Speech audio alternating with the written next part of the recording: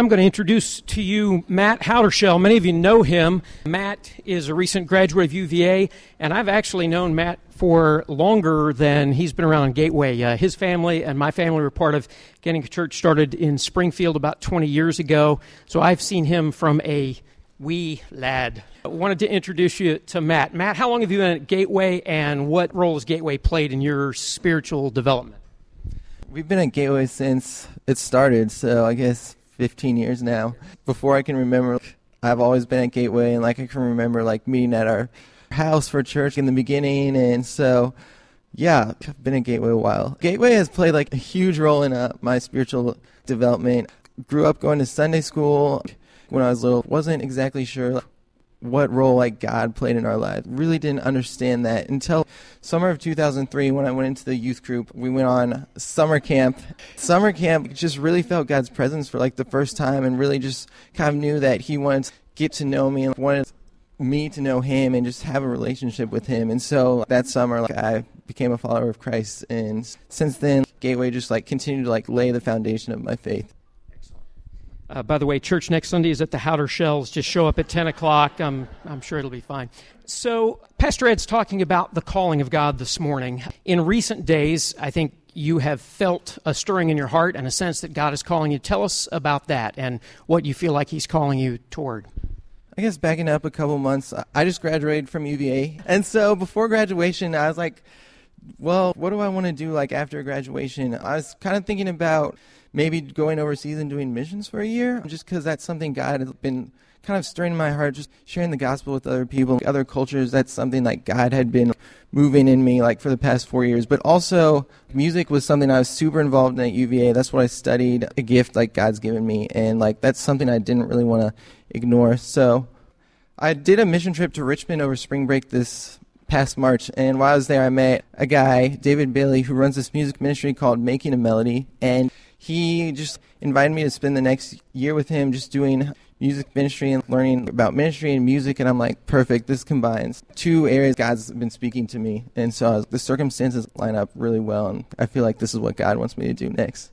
Okay. Specifically, what would that look like this next year? What do you be doing? Yeah, so this next year, like I said, I'm going to be doing music ministry, and it's going to be in Richmond, Virginia, and Making a Melody, they kind of focus on doing diverse worship and just building a multicultural church. In Revelation 7:9, God talks about how all people, all tribes and nations will come before the throne, one body, and worshiping him. And a lot of our churches today are still divided along racial and cultural and age lines. And a lot of that is in part due to worship preferences. And so by Making a Melody really focuses on doing diverse worship just to break down some of those barriers. And so what I'll be doing is I'll be assisting with worship at a local church in Richmond, that's in the inner city, that's really focused on reaching out to that community and focused on building a diverse church. Then Making a Melody is also really focused on making and creating their own new styles of worship and just new worship songs. So I'll be helping out with that and getting to use my creativity there. And so that's kind of a little bit of what I'll be doing. Excellent. That sounds like it's right up your alley. There's more information in your program, but how can we as a church family, as your church family, how can we support you? Yeah, so number one, through prayer, definitely be praying for me and just the ministry that I'll be working with, that it will just speak to people, that God's kingdom will just be furthered through it.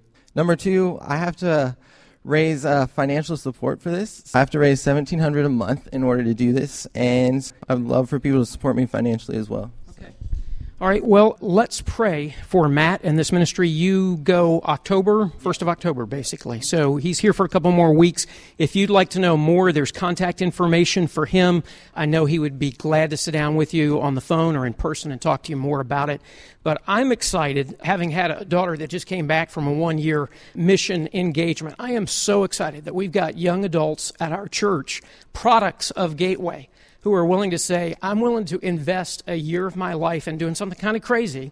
Dads at this time of life are so what kind of job you got, son? How much does it pay? And yet, here we've got somebody who's willing to step up and say, I'm going to put my faith into action, and I want to see if God can use my gifts and my passion for his purposes. So let's pray for Matt. Father, thank you so much for bringing Matt to this point, for training him, for his background here at Gateway, for his walk with you, for his musical training, and for his love for music. And I just pray that this next year would be an awesome year for him, that you would grow him and bless him, and then through him, that you would bless others and use him to reach out to the Churchill community in Richmond, use him in service to this local church. And we entrust him to your care and pray in the name of your Son, Jesus. Amen. Thanks, Matt. We appreciate it. Matt is feeling called to a ministry of reconciliation, of trying to, tear down barriers and help Christ followers and other churches reach across cultural boundaries. Well, that's a ministry that all of us are called to, says Paul. God has given us the ministry of reconciliation because Jesus created peace between us and God. So for Gateway, we're kind of used to saying, the peace of the Lord be with you. Understand that implicit in that statement is an understanding that you're supposed to be bringing peace to the people around you. You're supposed to be extending Christ's peace, His love, in a very real way. You may not go pack up and move to Richmond and do music, and that's a really good thing for many of you because I've heard you sing. But God still wants you to be involved personally in sharing His peace and in that ministry of reconciliation. In just a moment, we're going to stand and we're going to share the peace of Christ with one another. So you can say, the peace of the Lord be with you, and somebody else might say, and with you. Or you're welcome to say, hey, how's it going? If you take just a moment, and if there's somebody around you that you do not know, please introduce yourself to them. So stand and let's pass the peace of the Lord. You may be seated. Well, we're starting a new series of lessons today that's going to take us through the month of September. This is our 15th year as Gateway Community Church. We started Easter in 1998, and we said that we were going to set aside the month of September to kind of celebrate this. So if you miss every Sunday this year, don't miss September 29th. September 29th, the end of this month, we're going to have a special celebration. We'll show a lot of pictures. As someone said yesterday, you will get to see Pastor Ed with hair, and you'll get to see some of the folks here who've been with us for a while. We'll have service in here and then lunch afterwards and a good deal of fun in the cafeteria, or actually we'll be in the gymnasium. So please stick around. September 29th, do not miss that Sunday. Leading up to September 29th, we want to honor God, and we want to brag about Him, and we want to tell bits and pieces of the Gateway story over this next month. So for some of us, this will be remembering and reviewing and reminding ourselves what God has done. And for others of us, you may hear some of this for the first time. And we happen to believe that we are a masterpiece in the making. That's why we titled this series, Masterpiece in the Making. And honestly, I believe that you have stumbled into Gateway at a remarkable time in our history. I believe God is about to do some really big things through this church. And you'll also hear a little bit about that on that Sunday, September 29th. So today we're talking about the call of God. And I'm going to give a little bit of kind of substance from Scripture about what the call of God is, explain the mystery. Well, that's not true. I won't explain the mystery, but I'll unveil it anyway. The mystery of God's call in our lives, the character of it. And then we'll talk about the very earliest stages of Gateway's life. And since Diane and I moved here in part to help start this church, you're going to hear, at least today, my story. So thank you for indulging me. It's a privilege for me to kind of retell some of that today, and I'm going to do that. Next week, we'll talk about the early years of Gateway and people like the Howdershells and people getting involved in the early stages, and we'll talk about next week God's faithfulness. Some of you have heard me say, and there's no reason for us not to be honest with one another, over 80%, and by one estimate I've seen over 85% of churches in America are either stalled or they are declining. And Gateway is one of those churches and has been for over 6 years. And so week 3, we're going to talk about that. We're going to tell some of what's happened over the last 6 or 7 years. We'll talk about Also, Daybreak Community Church. Daybreak was a church about 8 miles away from here, and a church that decided that it would close up shop and join Gateway. Alex will be preaching that Sunday, and he will tell you the story of Daybreak, and he'll also tell you the story of those years at Gateway. And what we're going to do is talk about how God uses difficulty to strengthen us. We're actually going to have a panel of people up here as a part of that time who are going to tell their personal story and talk about how God has used difficulty in their lives. And I think it's going to be a powerful Sunday for us. And then again, the 29th, we're going to talk about the plans of God. And we're going to cast vision for what God has for Gateway for the next few years. And we will have a celebration afterwards in the gymnasium. I think this is going to be fun. Don't miss it. So over the course of this month, by video and by personal testimonies or interviews, I want you to really see Gateway. And of course, Gateway is us. So if you look to the left or right, you're seeing Gateway. We've said many times over the years, when you decide to go out to lunch after church with someone here, that's a church business meeting. That's how the church does business. We are the church. You'll hear more about this on the 29th, but we're in the process of developing plans for building a building on our property over, I won't explain where it is today, but you'll hear. And it's right down the street, and this is going to be a lot of fun and very, very exciting. Again, this is a thrilling time to get connected to this body. But what we're building is a facility. We're building a resource facility that God is going to be able to use for our church. Because we're the church. We're not building a church. We're building a structure that God will use to enhance the ministry of His church, which is us. So I want to introduce you to Gateway Community Church. And I thought we would start this whole series off with some of the most really awesome, deeply spiritual, profound, and wise, and good-looking and cool couples that we have at Gateway. And they were out of town. So Eric and Terry, you knew it was coming. You know it was coming. Eric and Terry agreed to tell their story this morning. We've stolen Eric from the 3-year-old, so thank you for serving back there, Eric. And we'll send you back as soon as y'all are finished. Okay. So, first of all, call of God, Eric and Terry. We have said from our experience and from Scripture that's all of those moments, those encounters with God when He redirects or interrupts, gives direction, gives vision, but also the time when we are initially brought into a relationship with Him. So in terms of spiritual journey for Eric and Terry, how'd that happen? How did you guys become Christ followers initially? Because you came to Gateway, you came as Christians many years ago, and y'all came very early. How long have you been coming? Since 2003? 2? Since 2002. Okay, so y'all were 16 Yes. when you came initially. All right. How did you guys make a connection with Christ? How did you first sense His call on your life? Okay. I guess going back to early family life very quickly, I didn't grow up in a family that went to church every week. Or every week, what am I talking about? We never went to church. And but God came up once in a while, prayers during Thanksgiving and all that. So I don't have a memory of ever not believing in God. So I wasn't an atheist or anything, but I didn't have a connection with God at all. Probably wasn't until high school that a high school friend's father shared his story with me and shared with me the gospel. I didn't really know what he was doing. I didn't know that's what he was doing. I thought we were just having a conversation. So that's the first time I think I really heard God and Jesus connected together.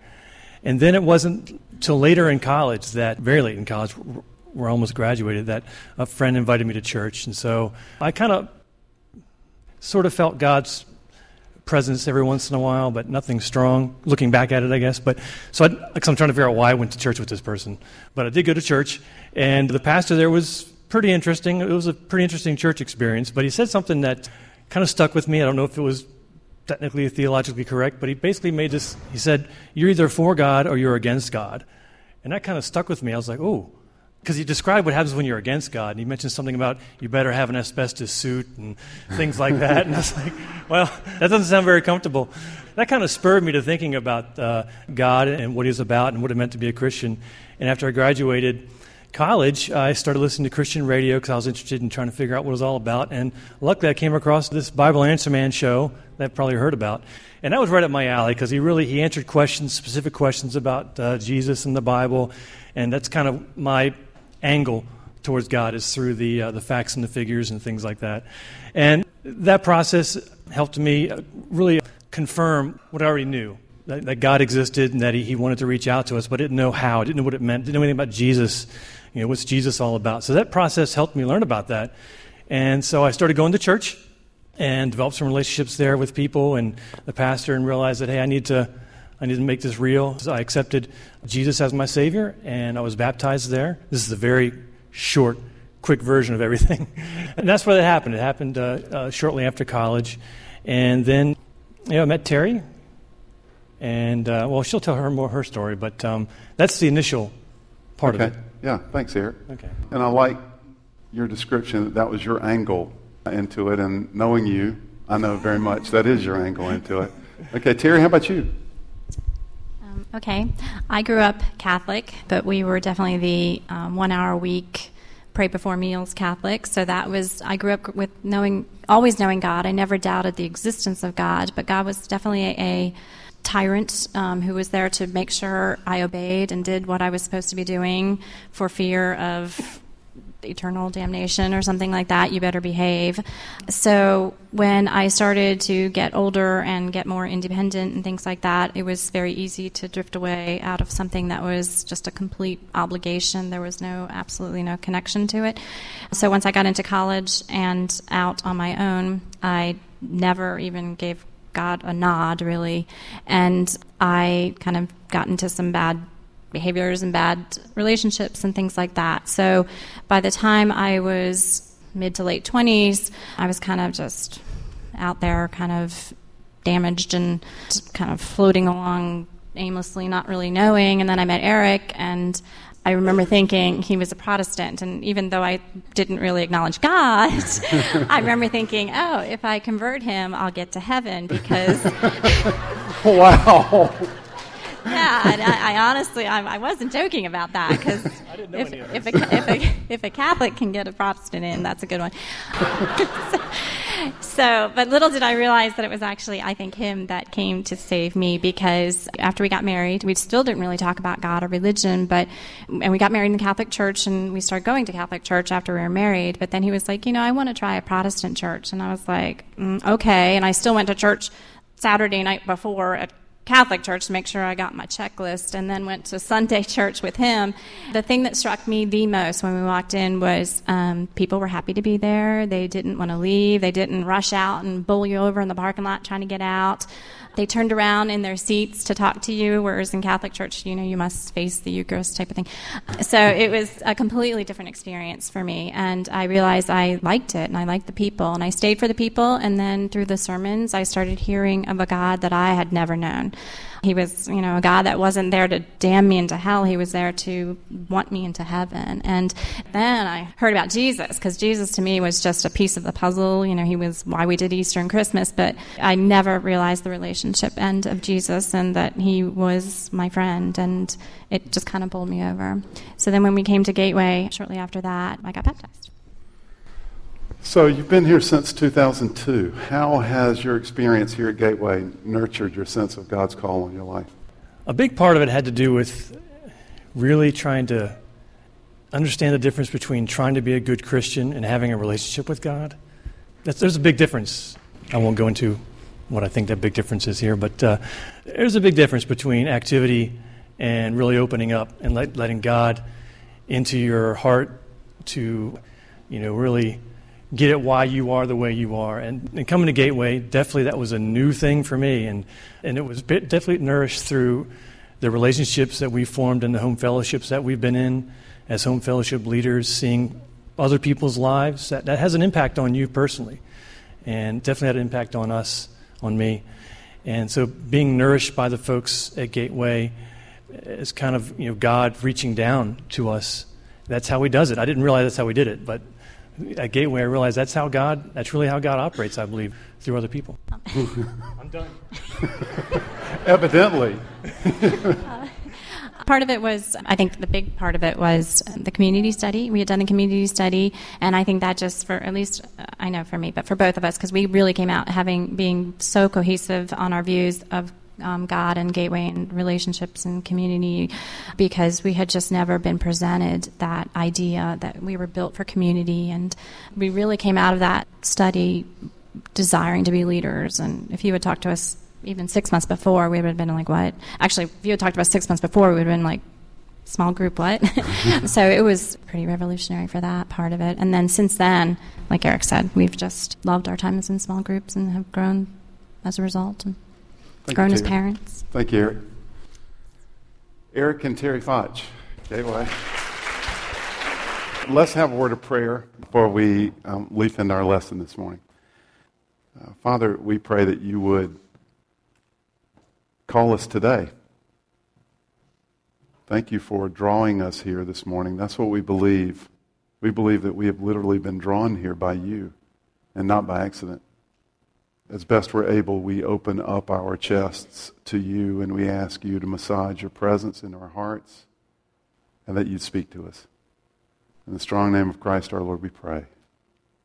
Amen. This morning I want to use a really remarkable passage of Scripture that's kind of the opening salvo from the Apostle Peter in his second letter in the New Testament. And it's really written kind of big picture, Peter's exhortation to the people that he's writing to. But what I want to do today is use this passage as a lens to look at God's call on our lives and how it is that God moves and stirs us, and talk a little bit about the character of God's call on our lives. I'll do that quickly, and then I'm going to tell a little of our story in the first part of this masterpiece in the making. But I'm going to read from 2 Peter chapter 1, and we'll read verses 3 through 12. 2 Peter chapter 1, verses 3 through 12. It's a little letter from Peter. It's way at the back of the New Testament if you have a Bible. And if you would, out of reverence for God's Word, would you stand with me as we read 2 Peter chapter 1, verses 3 through 12. His divine power has given us everything we need for life and godliness through our knowledge of Him who called us by His own glory and goodness. Through these He has given us His very great and precious promises, so that through them you may participate in the divine nature and escape the corruption that is in the world caused by evil desires. For this reason, make every effort to add to your faith goodness, and to goodness knowledge, and to knowledge self-control, and to self-control perseverance, and to perseverance godliness, and to godliness brotherly kindness, and to brotherly kindness love. For if you possess these qualities in increasing measure, they'll keep you from becoming ineffective and unproductive in your knowledge of our Lord Jesus Christ. But if anyone does not have them, he's nearsighted and blind, and has forgotten that he's been cleansed from his past sins. Therefore, my brothers and sisters, be all the more eager to make your calling and election sure. For if you do these things, you will never fall, and you will receive a rich welcome into the eternal kingdom of our Lord and Savior, Jesus Christ. You may be seated. All right, so some thoughts, first of all, about God's call in our lives. Number one, our calling is about God. Our calling is about God. It's His story. It's His plan working through us. Pause. Our calling is about God. Our calling is about God. It's His story. It's His plan working through us. That's why Peter says we are called by His glory and goodness. It's about His work in us and through our lives. Older theologians used to use the word effectual to describe God's calling. It effects what it intends. It is effective. When it happens, it happens. John Piper, pastor and author, says, the call of God creates what it commands. This isn't like a telephone call. This isn't like God calling on one end and hoping we answer. This is like God waking us up from sleep. You know how you wake someone up from sleep? You go, wake up! And they wake up. That's God's call on our lives. It's about God. Or better, The Scripture actually uses the analogy that we not have been woken up from sleep, but that we have been enlivened from spiritual death. We've been called to life by Him. This is why Romans 8:28 through 30 says this, and we know that in all things God works for the good of those who love Him, who have been called according to His purpose. For those God foreknew, He also predestined to be conformed to the image of His Son, that He might be the firstborn among many brothers and sisters. And those He predestined, He also called. Those He called, He also justified. Those He justified, He also glorified. The call of God creates what it commands. It's about God. It's His story. It's His plan in our lives. This is also why Jesus told His first followers, you didn't choose me. I chose you and appointed you so that you might go and bear fruit, and fruit that will last. Our calling is about God. It's His initiative. It's His activity. It's His plan flowing through our lives. This is what Peter means when he says, His divine power has given us everything we need for life and godliness through our knowledge of Him who called us by His own glory and goodness. Our calling is about God. It's about His story, His plan working through us. That's why over the centuries, theologians have also used the term irresistible. The call of God is effectual. It affects what it starts. It's irresistible. That's why Romans 9 says, and if you've never heard this passage, hang on. We're not going to spend a lot of time explaining this morning. I told you I wasn't going to explain the mystery. I was just going to unveil it. And I'm going to give you both sides of the mystery today, at the end of which you're going to go, what? But it's true. Romans 9, listen to this passage. Reading in verse 14. What then shall we say, Paul says? Is God unjust? Not at all. For He says to Moses, I will have mercy on whom I have mercy, and I will have compassion on whom I have compassion. It does not, therefore, stay with me, it does not, therefore, depend on human desire or effort, but on God's mercy. For the Scripture says to Pharaoh, I raised you up for this very purpose. I raised you up that I might display my power in you and that my name might be proclaimed on all the earth. Therefore, God has mercy on whom He wants to have mercy, and He hardens whom He wants to harden. Ed, you're not saying that God acts like that, are you? Actually, no, I'm not saying that. God is saying it. One of you will say to me, then why does God still blame us? For who's able to resist His will? Who is able to resist His will? But who are you, a human being, to talk back to God? Shall what is formed say to the one who formed it, why did you make me like this? Doesn't the potter have the right to make out of the same lump of clay some pottery for special purposes and some for common use? Os Guinness is a British theologian. He's author of dozens of best-selling books, and he went so far as to put it like this. Hang on to your hats. For followers of Christ, Guinness says, calling neutralizes the fundamental modern idea of choice. I have chosen you, Jesus said. You didn't choose me. We are not our own. We've been bought with a price. We have no rights, only responsibilities. I'm going on with Os Guinness. Following Christ is not our initiative, merely our response in obedience. Nothing works better to debunk the pretensions of choice in the modern day than a conviction of calling. Once we have been called, we literally have no choice. It's irresistible. That's what Peter is getting at in verse 9 of our passage when he connects the idea of our calling to our election. God has elected us. Our calling is about God. It's about His story, His plan, His work in us. We've been called by His glory and goodness. We have been given everything we need for life and godliness. We've been called. The word church translates the Greek word ekklesia. Some of you know this. That's a combined word. What do you call those? It's a combined word. Two words put together.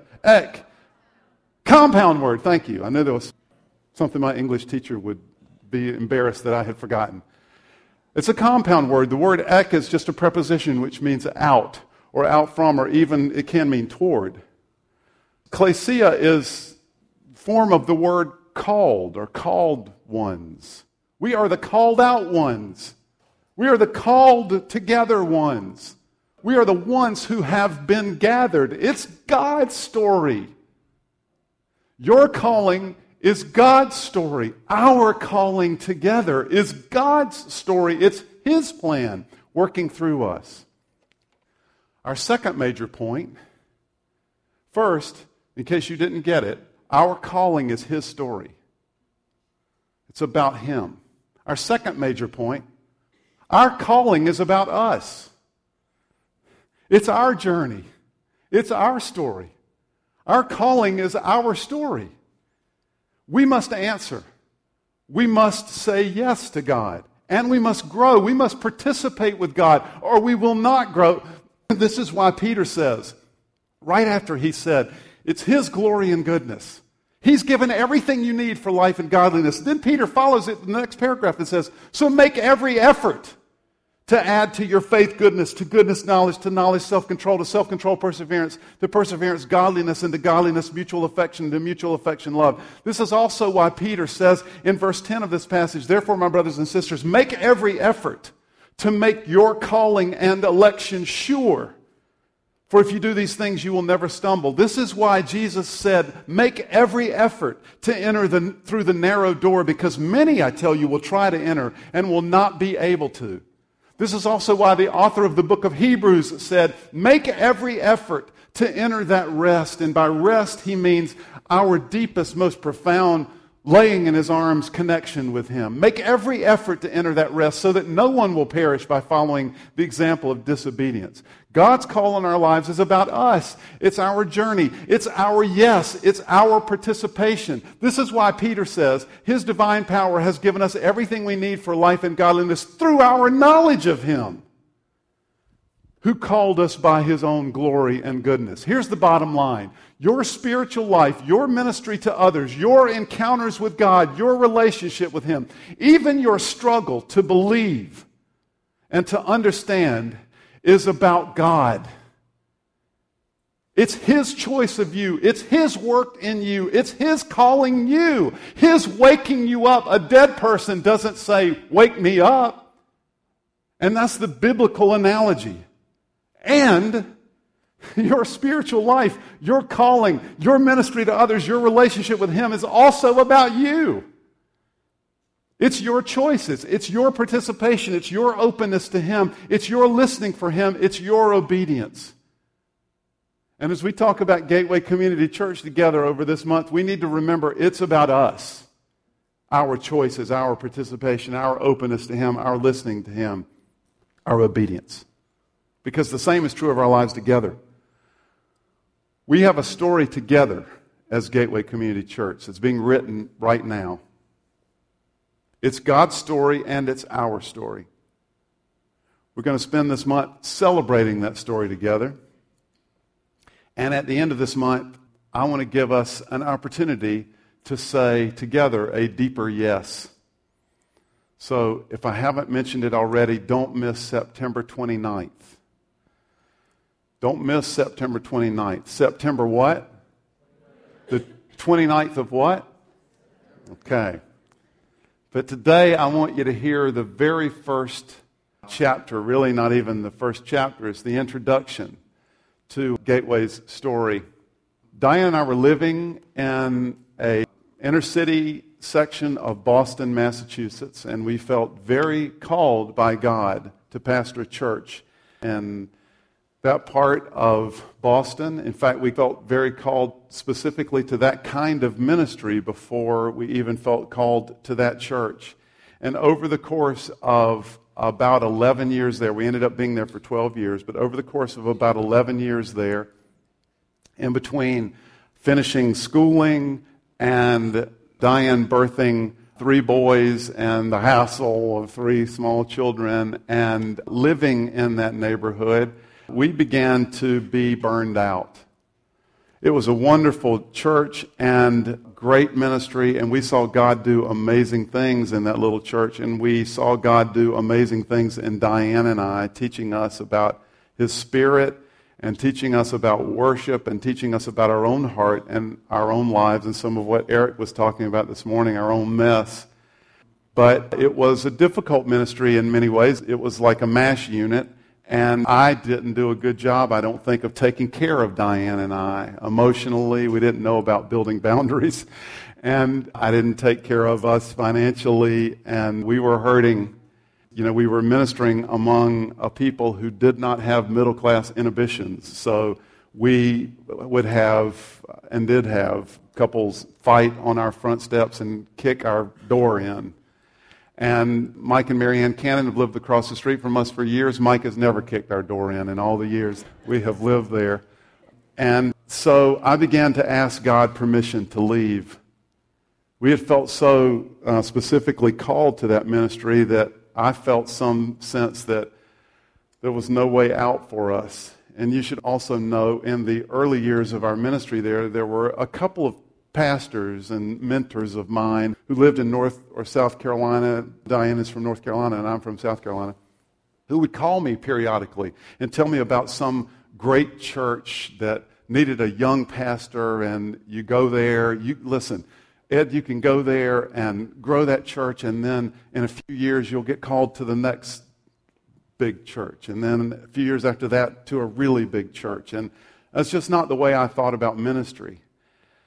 So he called about LaGrange, Georgia, and Marietta, Georgia, and Lenoir, North Carolina, and outside of Conway, South Carolina. And I just had no interest in making that kind of move. And so as we would get those sort of calls, I would say, no, God has called us to the city. So we're going to be here. So they quit calling. So here we were 11 years into our ministry and raising 3 kids in the inner city and asking God permission to leave and knowing that there's nobody who's going to call us because I've told them all to shut up and go away. So I had to finish up something with schooling that I was doing at that point, and I needed a time of focused energy.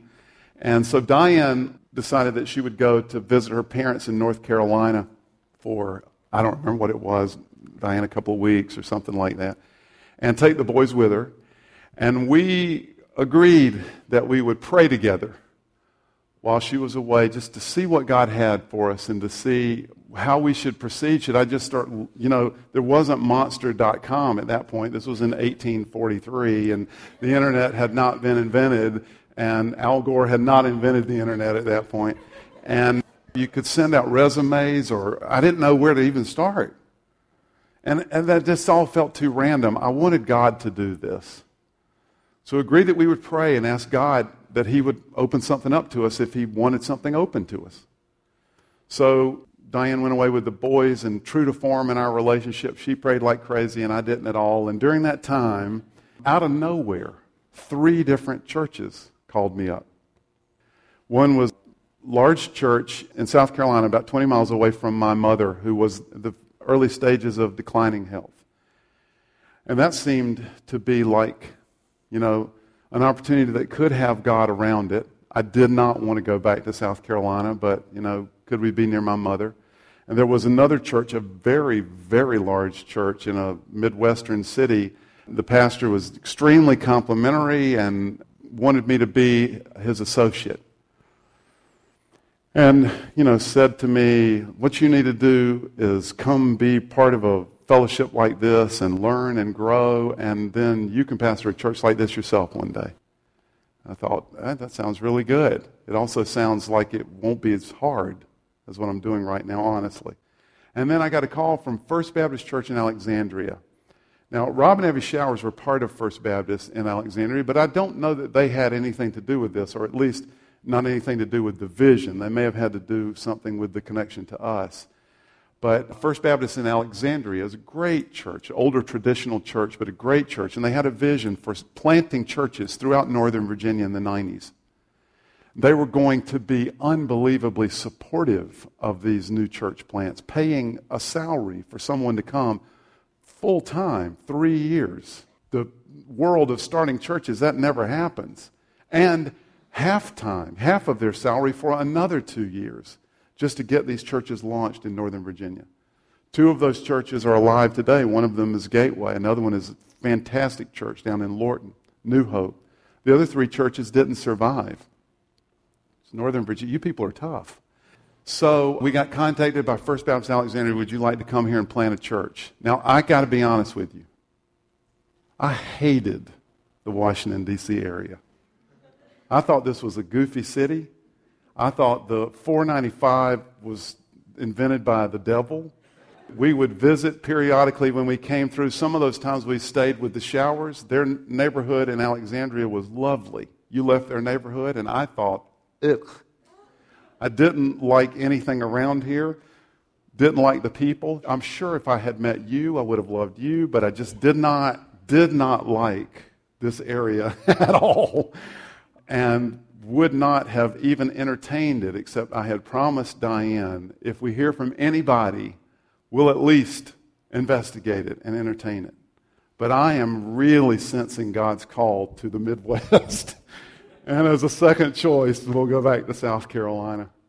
We have a couple of phone conversations with this church in South Carolina. It doesn't work at all. I'm not really prepared to take that job.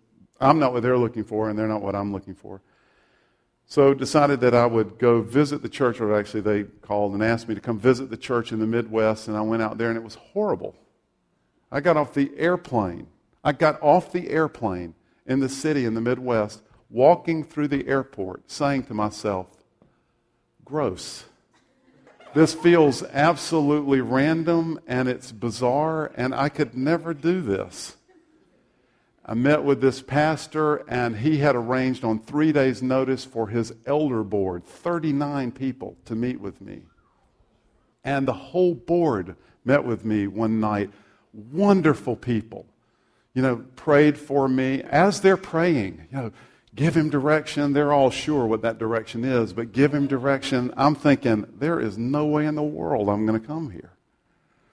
So, the morning I'm supposed to fly out that afternoon and meet with the pastor in his office, and he's bright-eyed and bushy-tailed, and I say to him, I don't think this is where God wants me. Wait. Just promise me you'll go home and pray about it. Okay, but I really don't think this is what God's doing. I go home and pray about it a couple of days, call him up. No, this is not. Will you just pray about it a couple more days? No, I have prayed. And then we came down to visit Northern Virginia, and I was depressed.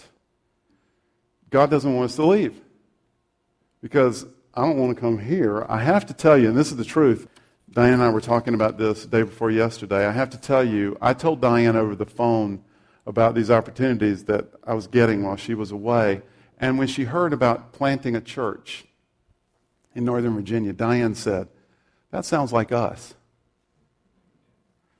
I thought, you're crazy. So we came here for a visit, and that church had put together a team of people that they wanted to use to vet possible church planters and also pray for them and support them in the early effort, and they were wonderful. I mean, they were wonderful. We connected with these folks. It was great. We loved their openness. We liked the area more than we expected to. And one of the nights that we were here on our visit, the pastor of the church in Alexandria came out to meet with this team and with us. I said to him, where would you like to plant a church? And he says to me, wherever you feel directed. And I said to him, I don't have any idea. What do you think? And he said, well, there's a lot of growth. You go down toward the south, the Lorton area, or you could go out toward the Centerville area, which was the locus of growth at that point, or you could even go out to the Dulles Corridor. Don't have any idea why. Never heard anybody since use the phrase Dulles Corridor, by the way. I thought that was some well-known term in the Washington, D.C. area, but when he said Dulles Corridor, I thought,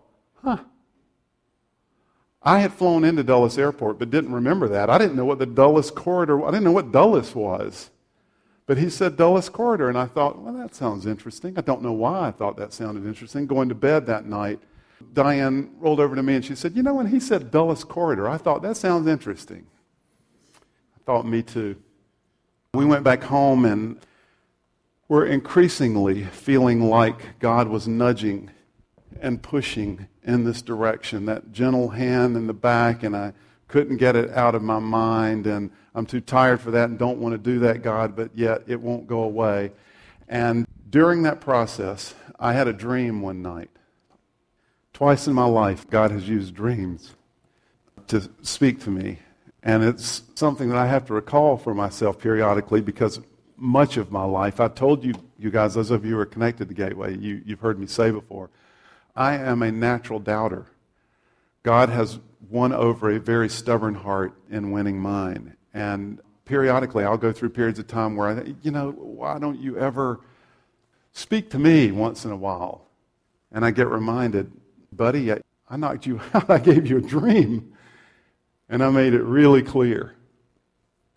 I won't tell it all this morning. We don't have time. I dreamed that I was on a beach, and I was with 6 other people. There were 7 of us. We were sitting around a bonfire, and God spoke to us. And he said to us, I won't explain all of this because all of it I can't explain, but I'll just give you the details. God spoke to us, and he said, something like, this is God. I don't remember exactly. But I'm going to put you to sleep, and I'm going to heal you. When I put you to sleep, some of you I'm going to heal emotionally, some of you I'm going to heal spiritually, some of you I'm going to heal physically. And I'm going to wake you up and I'm going to make you the new heaven and the new earth. So he put us to sleep in the dream. As we're being put to sleep, I prayed. I'm dreaming all of this. I'm still in my dream. I prayed, God, heal my heart. I have a really terrible family history of heart disease. All 4 of my grandparents died of heart attacks. My dad died of a heart attack at 50. And I was discovered with high blood pressure when I was 23. So at this point, I had been on blood pressure medication for 16 years. So I prayed in my dream, God heal my heart. Woke up, still dreaming, but woke up in my dream, and I was in my apartment. You know how dreams are. It's not an apartment I'd ever been in, but I knew it was my apartment. And it was a very cool apartment, by the way. And I go and I look out the window, and out my window there's this fantastic, like an Italian piazza, a little plaza area. And it is just full of people. It's a gorgeous day. And I think, well, this isn't the new heaven and the new earth. What did that mean? But oh well. So I go out of my apartment, I start going through my day, and little by little through my day, I would meet the other 6 people that were on the beach with me. And, hey, how are you, Lou? Hey, Ed, what's up? What was that about? I don't know. What's new heaven and new earth? What do you mean? I don't know. You want to hang out? Sure. So we just started hanging out. And we're all asking the same question. What was that whole experience about? Don't know. Okay. But I did realize something. I realized how profoundly connected I felt to all these people. And there was one person in particular, Diane and I used to call him Eeyore. I mean, he was always negative about everything. And he was so great to be around. And I remember thinking to myself, I can't believe I like hanging around with this guy. I mean, he's like having fun. And we're going through our day, all 7 of us collect. So we're just hanging out together. At the end of the day, we go back toward my apartment, and we walk through this archway onto the plaza area that was down below my apartment. And it's just packed with people. And I look on the far side of the plaza, and there's a figure. She looks like goth, although we didn't have that term, or if they had that term, I didn't know it at the time. She's dressed in black from head to toe, covering everything. You can't even see her hands. Hood over her face. All you can see this part of her face, but it's chalky white. It doesn't look human. It looks like the white of this paper. And instantly my dream turned into a nightmare. And I thought, and this is not a common thought for me, I thought, she's demonized. We need to run and get away. So I want to turn and run and tell the other 6 people, we got to go. But now it's one of those dreams where you can't make yourself speak. You can't communicate to the other people that are with you. And I can't make myself run. In fact, instead of running, I start going toward this figure across the plaza. And as I do so, I notice 2 things. The entire sea of people parts. At the time, I thought, like the Red Sea, the crowd parts between me and this figure. And I look to my left and my right, and the 6 people are going with me. The whole time I'm wanting to tell them, run, we got to get out of here. I can't make myself. And we keep walking toward this figure. And finally, I'm terrified. This is one of the worst dreams of my life. And this figure is right in front of me at this point. The only way I know how to explain it to you is I heard myself say, Lucy, We know about your don't remember. We know about your family. We know about your kids and your family or something like that. Something about your family. We know, Lucy. Let us pray for you. And as soon as I said this, Lucy fell and hit the bricks. The hood falls off of her face, and it shows that it looked inhuman. I knelt down beside her, put my hand on Lucy, and I started praying for her. And as I did,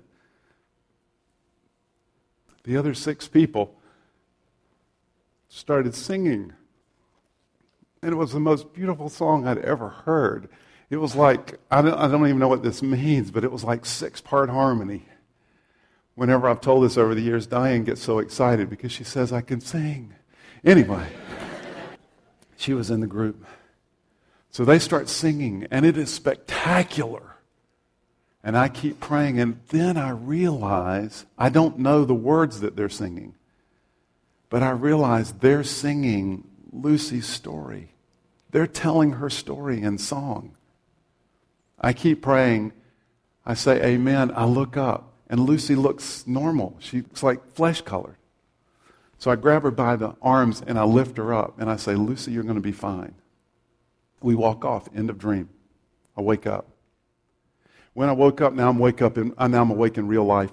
I woke up, there's nobody in the house. Diane had, I think, taken the boys somewhere anyway. The place was empty, but it's just spectacular. So I jotted some notes down. This is not like me, but I jotted some notes down about this dream so I'd be able to remember it. I never imagined I'd be sharing it with a group of people one day, and I'll tell you why in a second. And I go into the shower. I turn the shower on. I'm going to get my day started, and I get in the shower, and you've probably had some experience like this. Please tell me you haven't. I'm not the only person. I'm in the shower now, and I'm thinking about the dream, and it was the weirdest experience, y'all. Again, I'm wide awake now.